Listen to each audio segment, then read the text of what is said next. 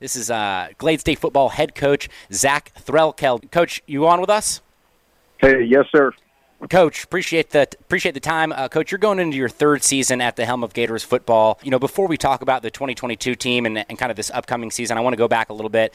You were the quarterback for Glades Day when they finished as the state runner-up in 1996. Then you spent a long time serving under Coach Eric Pitts. How cool is it to have taken over the Glades Day job and lead this program after so many years as a player and assistant coach, and now the head coach, and not to mention you're also I think you're the athletic director as well. Yes, sir, that's correct. Well, first, let me just tell you I appreciate the invitation, and I appreciate the consideration to be on the show. It means a lot, so thank you for that. But, Glades Day means a lot to me. I'm from here, obviously played here, and,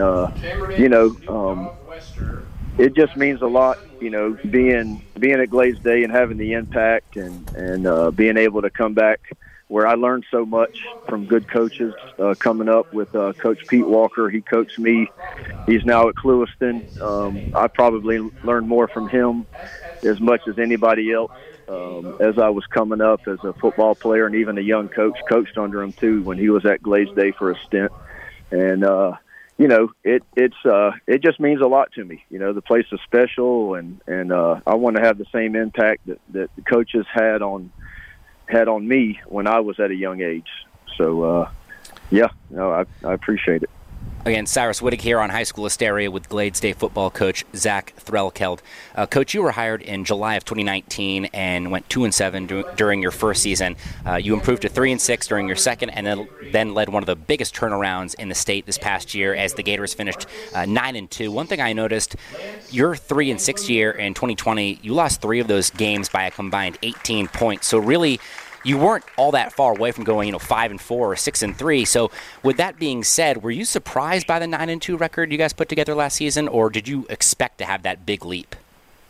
I don't know if I expected to be as successful as we were. I knew we were going to be a lot more competitive, last year, but it was just a process, and I knew what I was doing was the right thing, and kind of just figuring out how I wanted to do it along the way as the first-time head coach. And, that second year was tough, like you said, because I felt we were getting there, and we were being a little bit more competitive, but just couldn't finish.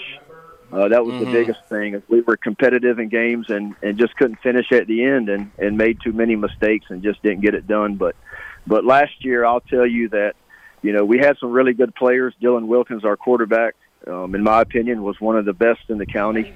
And we had some really good skill players, and we had a senior-laden offensive line. And our defense was good. But leadership, to me, was the key. We had some really good leaders, and they kind of set and established the culture and enforced the culture.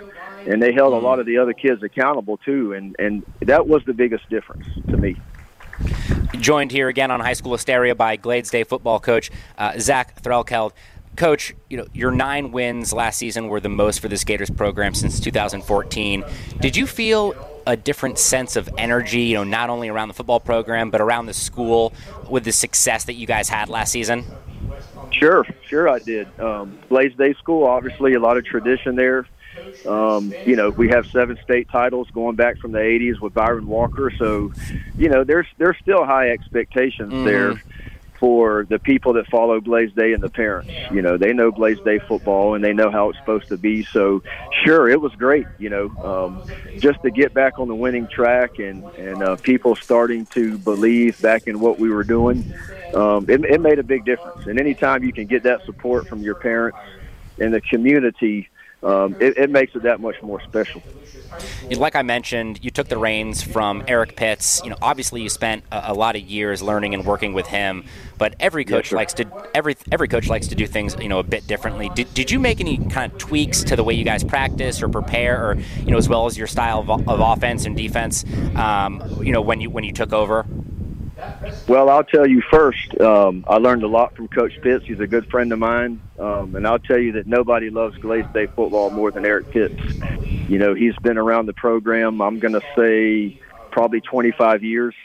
He was an assistant coach when I was a player, so he's been around Glaze-Day a long time. And, I would say going, kind of in my experiences in my career as a coach and player, you kind of take bits and pieces from the coaches that you've learned. And Eric Pitts is definitely somebody that I have taken things from. But sure, as a head coach, you kind of do things your own way. So yeah, I mean, there was, and that kind of has continued to change. I'm not so much set in my ways as far as how we need to practice. The practice schedule and our summer workouts. We have a culture and a standard that we are pretty consistent in. But sure, I'm always looking to try to find new ways to make us better. Try to find new drills and new things that's going to give us an edge. So, yeah, absolutely. I definitely have done things a little bit differently that are kind of tailored into what's comfortable for me. Right. Just looking back about, to your time at Glaze-Day back in 1996, it's funny, you think about, I played high school ball in the early 2000s and played my college ball, I guess, in the mid 2000s. And I think about the way I think about the way that football has changed just in the past, couple of years. I feel like I played. Sure. I feel like even I played in the Stone Age. Just with the way offenses are. Right. Are progressing and reevaluating and always changing. What can you still take from what you learned in your playing days back in the 90s that is tried and true, is going to work? That you teach the same back then and you teach it the same now. Sure. Well, I'll tell you that regardless of the evolutions of scheme, even when we were playing, I mean, at Glaze-Day when I was a player, we ran the I, and that's what most people ran. I mean, I can't tell you many opponents that I remember that were even in shotgun at that time. And I played in college and ran the wing T, and that was right around 2000. So the evolution of football always changes, but blocking and tackling is still super important. I think those are the staples. So regardless of what happens in football, you still got to, if you're not blocking and tackling well, you're not going to give yourself a very good chance to win. So I've never forgotten that. And obviously we do things that, defensively are tailored to opponents that we play. And we're probably more spread, I would say, identity-wise, offensively than anything. But it still goes back to blocking and tackling. So you better be good at those. Again, here with Glaze-Day football coach Zach Threlkeld. Coach, everything in football starts with the quarterback, and you'll have a new signal caller this year. You already mentioned him, the graduation of Dylan Wilkins, who certainly was one of the best quarterbacks in the area last year. Was there a pretty serious quarterback battle in spring ball, or did you have some clarity on who will be taking the snaps this fall for the Gators? No, I really didn't get any clarity. We have two guys that are really athletic, two guys that can really help us. One is Jaron Hewley. Jaron played receiver and safety last year for us, and he's going to be really good. He's already got some D1 offers just on his size and athleticism. And, so he's one guy. And then Marquise Clark is going to be a junior, and he throws the ball really well, and is a good athlete, really good baseball player, good feet, So, I would like to before August starts choose one. I was a quarterback myself, and in college I kind of did a rotation, and I never liked it. I never felt like a quarterback could really get in the rhythm. I feel like the team needs to know who the guy is. And, when you have two quarterbacks, I think sometimes it makes it difficult. So, that's my mindset, is to be able to choose the best one that gives us the best chance to win. But, at the end of the day, I could still package, both of them, if it makes us that much more versatile and that much better. So, I haven't made a decision yet, again, but both of them are really good kids. And both of them can help us, so it's a tough decision. Yeah, it's fun. It's fun to hear Marquise Clark's name. Actually caught up with him a couple months ago now, talking about his baseball career. He's definitely got a fireball for an arm, so looking forward to seeing him compete for that spot.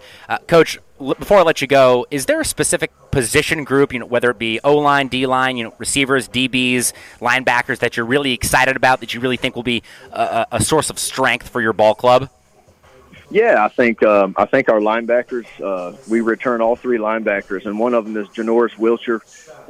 He was probably, aside from Dylan Wilkins, the most valuable asset to our team last year. Janoris Wilkins is young too. He's going to be a junior, and he had a really good year last year as a sophomore, and he's just really mature for his age. He's a great leader. And a really, really good football player, and he's even better off the field.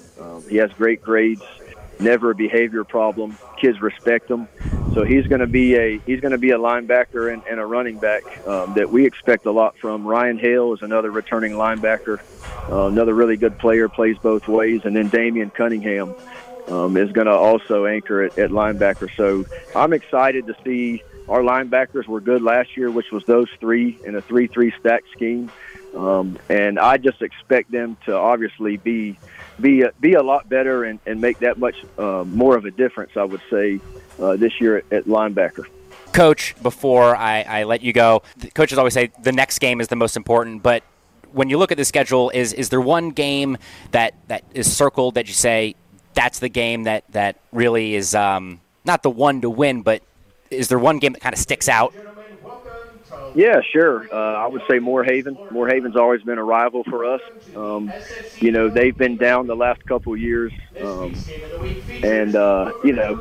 I think they're going to be a little bit better this year. And that's our kids always get excited to play Moorhaven. It's crosstown rival, small school.